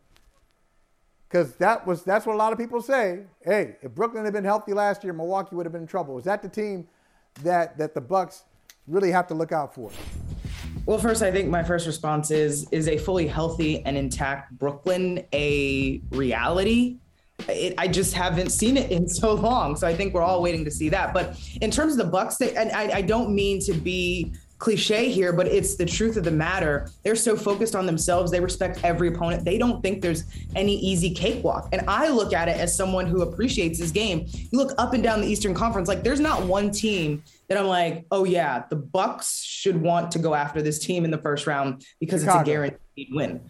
Chicago. No. Cleveland. Come on. No. Hey, there's no team that I think is like an easy ride through. Do I think they can beat every team? Yes. But I don't think there's an easy way out here. Let me know if you see something different. I mean, you could get that top and you hope that Brooklyn goes up in the standings and maybe you're like looking at Charlotte, but that like those, like I'm looking at some of the play-in teams. Yeah. I don't want to play Toronto and like even with their personnel, like Nick Nurse always comes up with these defensive schemes. No, there's no one where I'm just like, yeah, the Bucks have their number. You have to play every opponent straight up. But I think that's the fun of the Eastern Conference right now. I'm not complaining. This MVP race is also fun. Giannis with 39, 7-7 in 28 minutes last night. On pace to break his own single-season record for player efficiency rating, although Nikola Jokic is ahead of him on a record-setting pace. But as somebody who sees Giannis day in and day out, game in and game out, if Michael and I are casting our hypothetical, mythical, unofficial, make-believe MVP vote, tell us something as somebody that's seeing Giannis this season that we should appreciate more than we do from afar. We see the numbers, we watch the games, we watch the highlights, but maybe it's something that we're missing that he doesn't get attention and recognition for that should factor into this MVP discussion. What is that? His adversity. The analogy I want to paint and the picture I want to paint for you all is Giannis in a boxing ring, because that's what he has to go up against every night. 1, 2, 3, 4 defenders literally hitting him sometimes. And he has the first move, and then he has a counter to that. And whether the counter move is a quick pass to his teammate in the corner, whether the counter move is those 4 threes that he knocked down, pull-up threes from Giannis last night against Oklahoma City Thunder, whether it is, okay, I'm not going to be able to take you one-on-one tonight because you're putting the entire team on me, but I'm just going to be that corral rebounder, putback guy tonight. Like, Giannis always has a counter, and that's why he's always able to impact games no matter what these defenses throw at him. And every single season, like this year, the coaches have encouraged him to like slow down and take a picture offensively of the court. And you're noticing he's not getting as many charge calls as he was in previous seasons. And that's because he's slowed down. He has more control over his body. So Giannis, every single year, and you could argue every single game, it's like a counter to the counter move. And I think that needs to go into consideration when you're talking about his greatness. I'm gonna switch gears. The last question I have for you, and I'll just set you up and you take it from there. I love the tweet you had yesterday, and I had it in my feed, International Women's Day. I wanted to give a shout out to the women in my life. And you said, you tweeted, hey, I asked my mom if she's celebrating International Women's Day, and paraphrasing, your mom said, hey, I celebrate women every day. I'm a feminist. I love that answer. And you talked about the shout out to the boss women in your life. Let's hear about some of the boss women who have led you to this position. Yeah, it's all the people that are close to me, my friends, my family, first and foremost, my mother, who showed me what it's like to have a full-time job and still be an amazing mother and your number one cheerleader and running from, work and meeting you at all your basketball games and all the different activities you have. Like she showed me that you can have it all and you can still take time for yourself. And that's 100% okay. And then we go into the professional space. There's so many women in this business that have been mentors to me and poured into me. And some days I wonder, like, why are you being so nice to me? And what people always tell me is, Zora, I don't want anything from you but to continue to pay it forward. So I believed in lift as you climb. And I'm just so proud of all the women that I know and all the women that are around me, because we're all doing amazing things.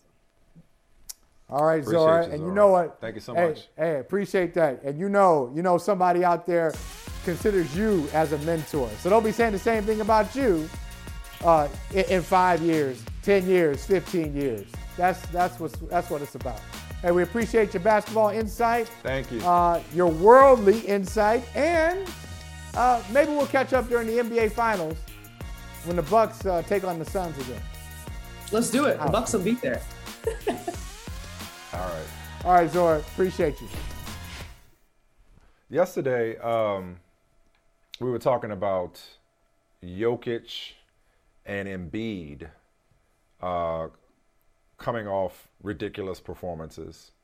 And in fact, I didn't realize this, but Jokic's last game, when he put up 46, 12, 11, 3, and 4, was the first 40, 10, 10, 3, 3 game in NBA history, the one and only. So yesterday we were talking about this MVP race. I remember saying to, I think it was David Gardner, I was like, you know, it's a two-man race. This is a two-man race between the two centers, two traditional centers. I know Giannis plays a lot of center, but two-man race between the two centers. If you had to pick one right now, who would it be? And David was like, yeah, for me it's down to Jokic and Embiid, and I would probably pick, I think he said Jokic. And then Giannis goes out and has the aforementioned 39, 7, and 7 in 28 minutes last night. Giannis is having a brilliant season, an historic season, as I referenced. So, shame on me for saying it's a two-man race and disrespecting Giannis. So then I gave a lot of thought to it today, and I said, you know what? I got it wrong. Not by saying it was a two-man race instead of a three-man race. Michael, the truth is it's a one-man race. This MVP race is not much of a race when you really, really think about it. When you really, really look at it, it's not much of a race. Because there can only be one, unfortunately. Giannis is fantastic. He's fabulous. Reigning Finals MVP, two-time MVP, Defensive Player of the Year. One could argue, and I believe you have, that Giannis is the rightful owner of the best player in the world title, given what he did on that final stage, dropping that 50-piece in Game 6, right? So and what he's done this year. Joel Embiid, phenomenal player, deserving of the MVP conversation, deserves to be at the forefront of the MVP conversation. One of the most versatile and dominant big men we've seen in recent memory. He's incredible at both ends, carrying the Sixers. But unfortunately, like a lot of people who played in the era of other great players, you just happen to be playing at the wrong time. Because I know what the odds are, but that's not the numbers I'm focused on, okay? I will repeat what I said for those who may have missed it, or I'll repeat it for the cheap seats. You would have to be crazy to look at what Nikola Jokic is doing this season and not easily, without hesitation, without losing sleep, without second-guessing yourself, put him in as your MVP for the second straight season. The only reason you would not give Nikola Jokic MVP this year is because you already have Jokic fatigue after 1 year, or because you think it should transfer from player to player, year to year, or you didn't like that Jokic, for whatever reason, won it last year, that you reluctantly gave it to him last year. That is the only reason why you would not name MVP a guy. I'm just going to rattle it off again, Michael, because it's fun. Player efficiency rating, Jokic. Win shares, Jokic. Offensive win shares, Jokic. Defensive win shares, Jokic. Win shares per 48 minutes, Jokic. Box plus minus, Jokic. Offensive box plus minus, Jokic. Defensive box plus minus, Jokic. Value over replacement player, Jokic. Like, by any measure, and he's on pace to have the greatest player efficiency rating in NBA history. By any measure, he is the most valuable player. And when you look at the fact that the Nuggets completely fall off a cliff when he's off the court, people talk about, oh, they're a 6th seed or whatever seed they are. The records, if you want to compare the records to the rest of the MVP, exactly. The Nuggets in the Western Conference are 39-26. Philadelphia is 40-24. Milwaukee's 41-25. So it's a great race. This box score battle that these three guys are having night in and night out is phenomenal to watch. They're 1, 2, and 3. They should be 1, 2, and 3 on almost every ballot. But if Jokic is not your one, you got to explain to me what I'm missing. And please don't give me the eye test. Because if you tell me that somebody else passes the eye test over Nikola Jokic, then that just means you're not fixing your eyes and watching Nikola Jokic. That's all that means if you want to go with the eye test. Well, I think the eye test should be a factor. When you said by any measure, that is a measure. Now, maybe it's not a scientific measure. It's not as scientific as the statistical arguments and those categories that you put there. It probably will be. And I don't mean this facetiously, and I don't mean this argumentatively. I'm actually curious. Like, what does eye test mean in this context? No, I'm not arguing. What I'm saying is it is a measure. You said by any measure. I'm just pointing out. But I wonder, what? How do you? I don't even know what the eye test is necessarily. Is that just a hunch? Is that just a gut feeling? Is that you like the narrative? What does the eye test? I'm legitimately asking. Because that's a storyline. Because a narrative now you're going away from the eye test. Now you're going to the script thing. I intentionally did that because your narrative can inform your perspective. So if you think that without Ben Simmons and Joel Embiid should have gotten it last year, but he got hurt, so he got robbed last year. And look at what he does at both ends, even though Nikola Jokic is by a hair second in defensive win shares to Jason Tatum. Well, if that's your narrative, then you're going to be inclined to look at Joel Embiid with the eyes and think he's the MVP. So that's why I asked, what does eye test mean? If you're saying that the Bucks are better than the Heat, you could say the eye test because watching them, you think they're better. I'm asking how you could watch these three players and say that somebody has the edge in the so-called eye test. That's what I'm legitimately wondering, how that's a measure. Let me attempt it, because this is why I'm here. I'm here because I sense correctly that you're looking for somebody to argue with.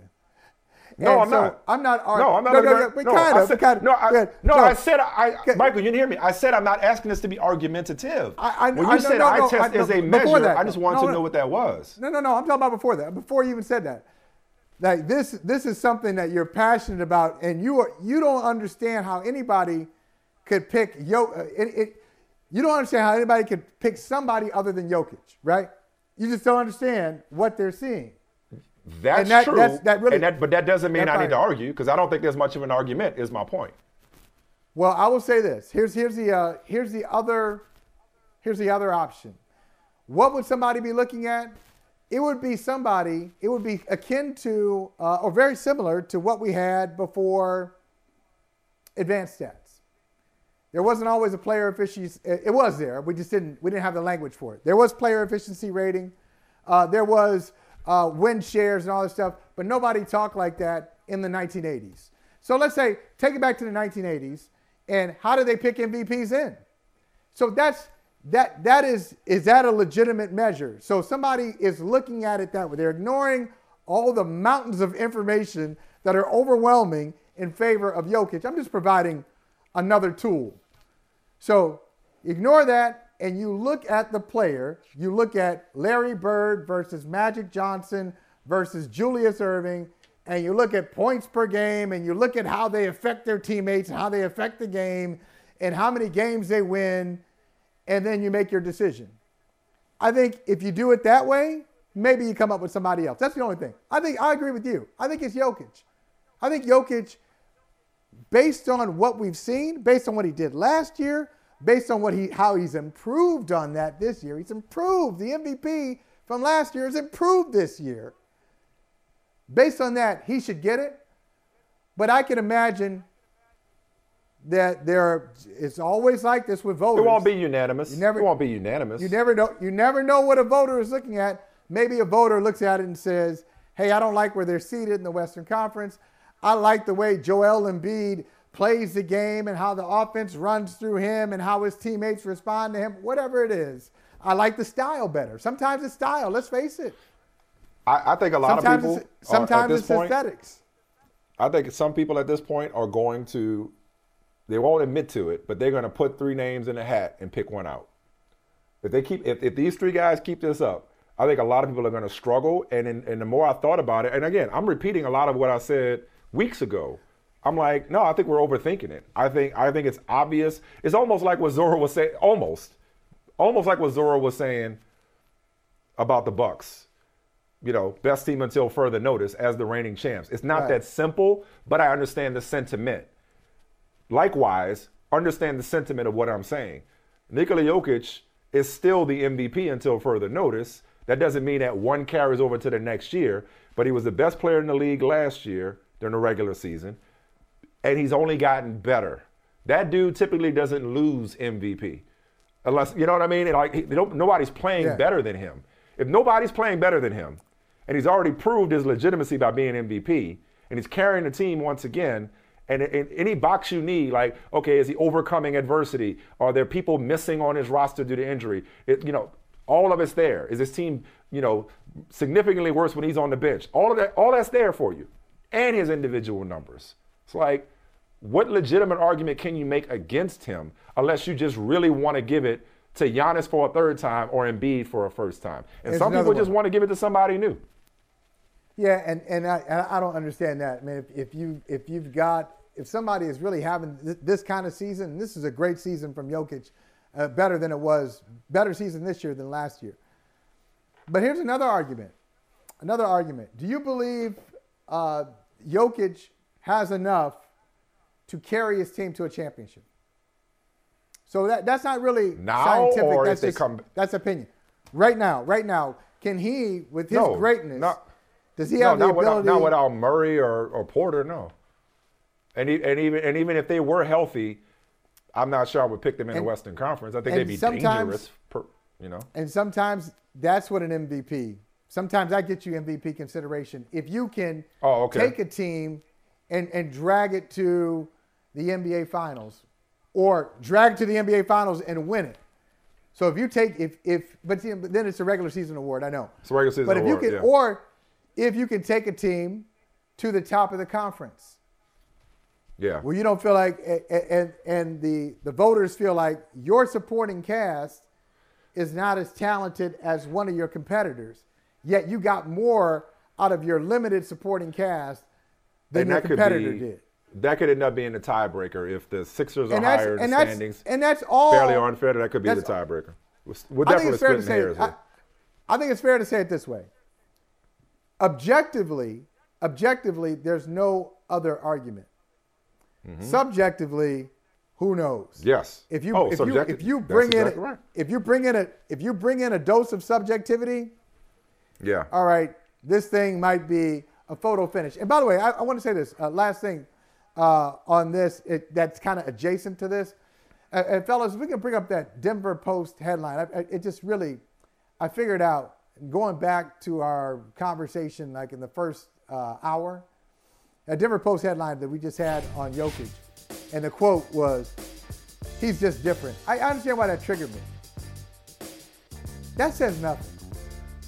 It just bothers me. Like, you got a lot of pet peeves. Hey, first since that's slang though. 2000, that's slang. 2016, 2017, like that. You hate those, or anniversaries. This is the 8th anniversary or something. Those things trigger you. Like that. He's just different. I'm looking for, if I got a headline and I got questions about the headline, it's not good enough for me. He's just different. What does that mean? At the end of the day, it's just like one of those cliches. It's just like, okay, what do we say? So he's just different. Different doesn't do it for me. I need a picture. I need a word picture. So different doesn't do it for me. So that's why I responded that way earlier. This reminded me of the first block, of the first hour. Just in case you wonder. I wasn't. And that's also completely different context, but okay. Yes. Speaking of headlines. Triggers are different. You're triggered by things that other people look at and say, why'd that trigger you? No. I said somebody's job was different. That's different from saying,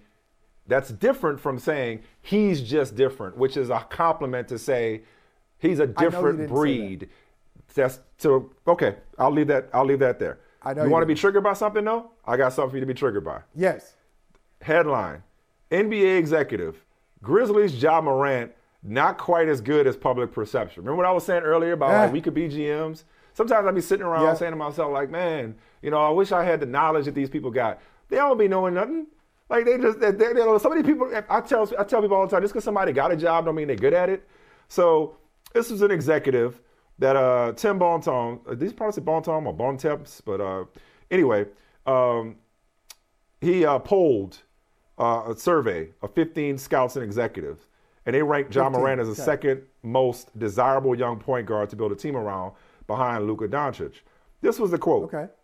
It's weird to say this, but I don't think Morant is quite as good as his public perception. If you put Shai Gilgeous-Alexander, who I love, by the way, on that Memphis team, he could potentially be doing a lot of the same things. It's like, maybe not.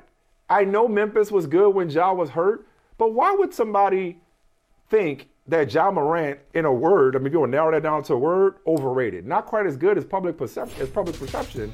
Like, what are you watching? Well, bro, what are you watching? I guess, yeah, but okay, what's the public perception? That he's an MVP in the making, that he could be on an MVP ballot, that he is a superstar, that he's potentially a transcendent player. That's the public perception. Somebody, an NBA executive, I would love to know at what level, because I would love to find out who it is and be like, we no longer require your services here. Well, if you think Ja Morant ain't as good as his public perception. And I ain't even really here to debate Ja Morant. I'm just saying there are people at high levels in every walk of life who don't know what the hell they're talking about. And add this anonymous executive suggesting that he's a product of the system. I just, wow. you want to talk about something that grinds your gears? That grinded my gears, and I said it. I'm like, wow, this person's employed by an NBA team, saying that Ja Morant is just lucky to be in Memphis. So anyway, that was all. I wanted to bookmark it with that, or not bookmark it, bookend it with that. Scouts and executives, and you don't know. This is a first-year scout, and sometimes, and this happens in football at least. Sometimes the first and second-year scouts are tougher on players than the veterans, veteran scouts, because they're trying to prove themselves. And they hate everybody because they're judging against perfection, as opposed to knowing that every player has a little something, a little area where they are weak or area they can work on. So sometimes those younger scouts are unreasonable.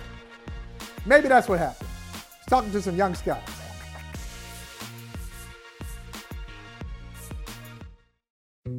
Dietz & Watson's been making meats and cheeses the right way since forever. What's that mean? It means never cutting corners, ever. It means cooking, not processing. It means our Virginia brand ham that's cooked to perfection, then twice baked to layer the flavors. It takes more time, but you can taste the difference.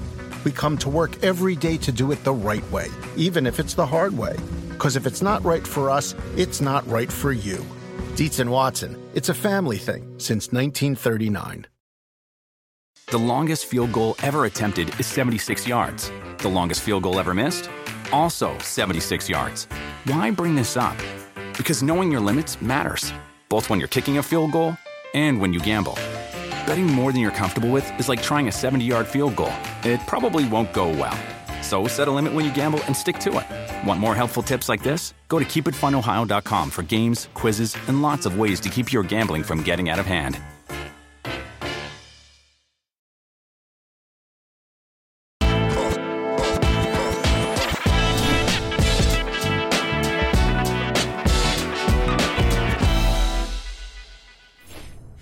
As a professional in this game, I just feel like, we're put in positions where we have to respond. And obviously, I didn't play my best game in Boston. I was quoted the other day just saying it was really emotional, and just every time I step foot in there, it just is what it is. I'm human. So, going back, I know we'll see Boston again, but tonight we just wanted to have a fresh start. And I know that me coming out playing aggressive, it sparks the energy in our team.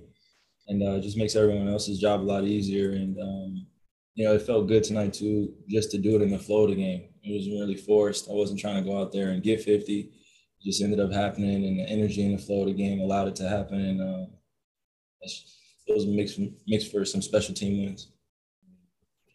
I've been saying it. It's pure. Everything he does is pure. It looks so easy tonight. I look up, he got 10 points, and it felt like he only took 2 shots, the first quarter. And I told Seth, I'm like, damn, I didn't know he had it cooking like that. And I seen it in his eyes to start the game. You know, he wanted to play better last game. You know, so he came out here tonight and wanted to impact the game from the start. And he led us all night, hit big shots when we needed to. And it was just an incredible performance. Like, it's something you got to, like, younger players should watch this game and learn what it takes to score at that level as 5'10", 5'11", for him to score that easy. I mean, that was just a master. Kyrie Irving and Michael Jordan are the only guards. Yeah, you laughing. I'm gonna let you do your thing. I'm waiting. I was waiting for this. Kyrie Irving and Michael Jordan are the only guards in NBA history with multiple games of 50 points on 75% shooting from the field. 15 out of 19, 9 out of 12 from 3, 11 out of 13 from the line last night. Yesterday, Michael, you called Kyrie Irving, or 2 days ago, I don't remember when it was, you called Kyrie Irving an a-hole after his game in Boston. He was a different kind of a-hole last night. That. He was a different kind of a-hole last night. Go ahead, you laughing, you got a smirk on your face. I'm laughing. What you gonna say? The only reason I'm laughing is because actually I thought it was a funny joke from Kevin Durant. He said at 5'10", 5'11", what he's able to do. So I just like the little shade from Durant. You know, we know Kyrie listed at 6'3", I believe. And let's say he's not 6'3", he's at least 6'. He ain't 5'10", 5'11". But great performance from Kyrie. I just wonder, after you see this, and you mentioned those numbers, how he and Jordan are in a very small class. And what we know about Durant, I just wonder if you just want to think more about that statement about Embiid and Harden. Because when this thing is right, it's scary. That's why I said to, did I say to Ashley Nicole Moss? I said the rest of the league is just really nervous about Brooklyn. I check it every day. I check the Brooklyn standings every day because honestly, I'm not there yet. I'm not so cleaning up my act that I suddenly want Brooklyn to win. I don't want them to win. So I desperately want them to be in the play. But you're fascinated. They're scary. Yeah. Oh, no, you're fascinated. You don't want to scare me. You do not. They should scare everybody. They should scare everybody. You do not want to see those two. And so based on my math, I'm not great at math. I think they're 5.5. Are they 5.5 out of the 6th spot? Put up the Eastern Conference standings again. Out of the 6th spot, they are 5. Yes, yeah. They're 5.5. That is correct. Is it 5.5 out of the 6th spot? So 5.5 out of the 6th spot, and they are with 16 to go. 4.5. Yeah. With 16 games and left. They're right. Okay. Yep. So and they're 4 games. They have 4 wins better than Washington and 1 loss worse than Washington. So that's 2.5 games, right? Yeah, 2.5 games. Yeah. Ahead of Washington. I don't see any scenario where they don't make the play. They're gonna make the play. Yeah, they're safe. They should be safe in the play-in. Yeah, I'm thinking the other way, because if they make it, Cleveland, watch out. Okay, everybody else, Cleveland, Boston, because this sounds ridiculous, Mike. I wouldn't put it past them if they hit things right. Do you think see a conference finals run? You see a conference finals run? I'm talking about the rest of the regular. Could you see them winning 12 of their last 16? I could. 13 of their final 16? I could. So with Durant, yes, I can. Well, I mean, but but let's not. But listen, it was a great performance last night, and obviously that's all we could react to. And that's, like I said, this headline from the Post. That's why I was like, when did we get to a point where you had to have 3 superstars? Like, I know, there's a bunch of big threes, but usually 2 superstars is enough to put you in championship contention. So that's why everybody's so fascinated about what they could be if they get a Simmons and if they integrate him into the rest of the team. All I know is it was just Sunday when cameras caught Kevin Durant shaking his head and Jason Tatum was lighting him up. So, and that win last night against the Hornets ended a 4-game losing streak. So I wouldn't I'm not expecting the Nets to run the table or to start stacking wins the rest of the season, given their inconsistency in general, the fact that they still don't have Kyrie but half the time, and their defensive issues. But once they get to the playoffs, I'm with you, is that you ain't trying to see those two dudes who either of which on any given night can go nuclear.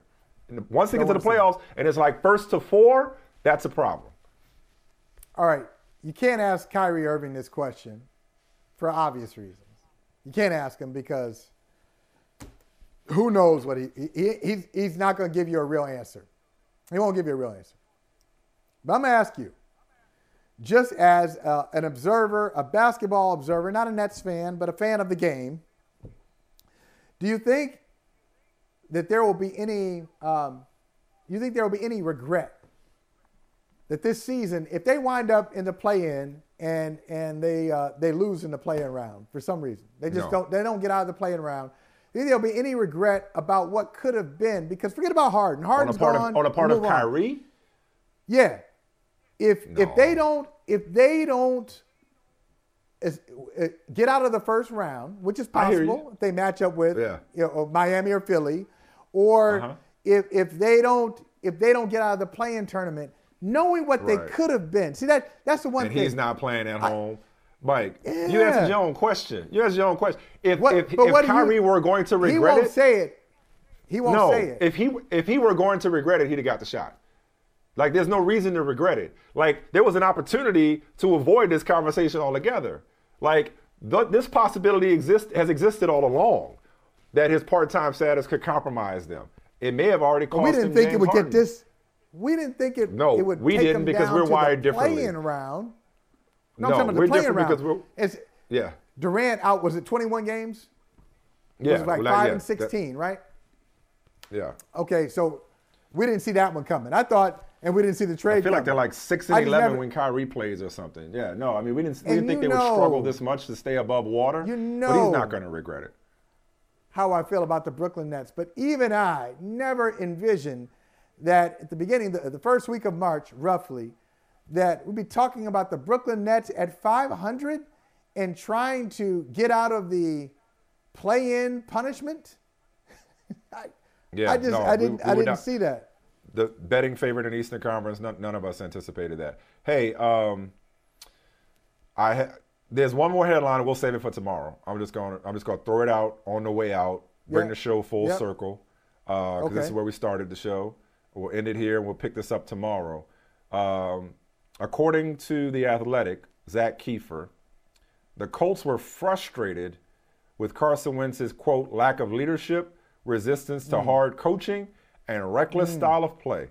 Some members of the organization, quote unquote, were finished with him even before Indianapolis ended the regular season with consecutive losses and missed the playoffs. So I was just saying earlier that people think he's a nice guy. Other people think he lacks intangibles. So he's Washington's issue now, and I still have not wrapped my mind around how a guy that, they didn't want, you knew he wasn't going to be there. How in the world? Ski mask, ransom note, far from handsome. Okay. But damn, I tote. Okay. I mean, it's like, how did they rob them for these picks and the salary? Come on now. Hey, I want some off the record, some whispers. Who made the trade? Who ordered the code red? Who ordered Code Carson? Who on Washington said, okay, we got to go get him? Is this you, Mayhew? Is it Riverboat Ron? You want to talk about reckless gambler? Is it Riverboat Ron? Hey, Michael. Washington, they just different. They just different in Washington. They just different. Okay. I understand that context. I get it. Dietz and Watson's been making meats and cheeses the right way since forever. What's that mean? It means never cutting corners, ever. It means cooking, not processing. It means our Virginia brand ham that's cooked to perfection, then twice baked to layer the flavors. It takes more time, but you can taste the difference. We come to work every day to do it the right way, even if it's the hard way. Because if it's not right for us, it's not right for you. Dietz and Watson, it's a family thing since 1939.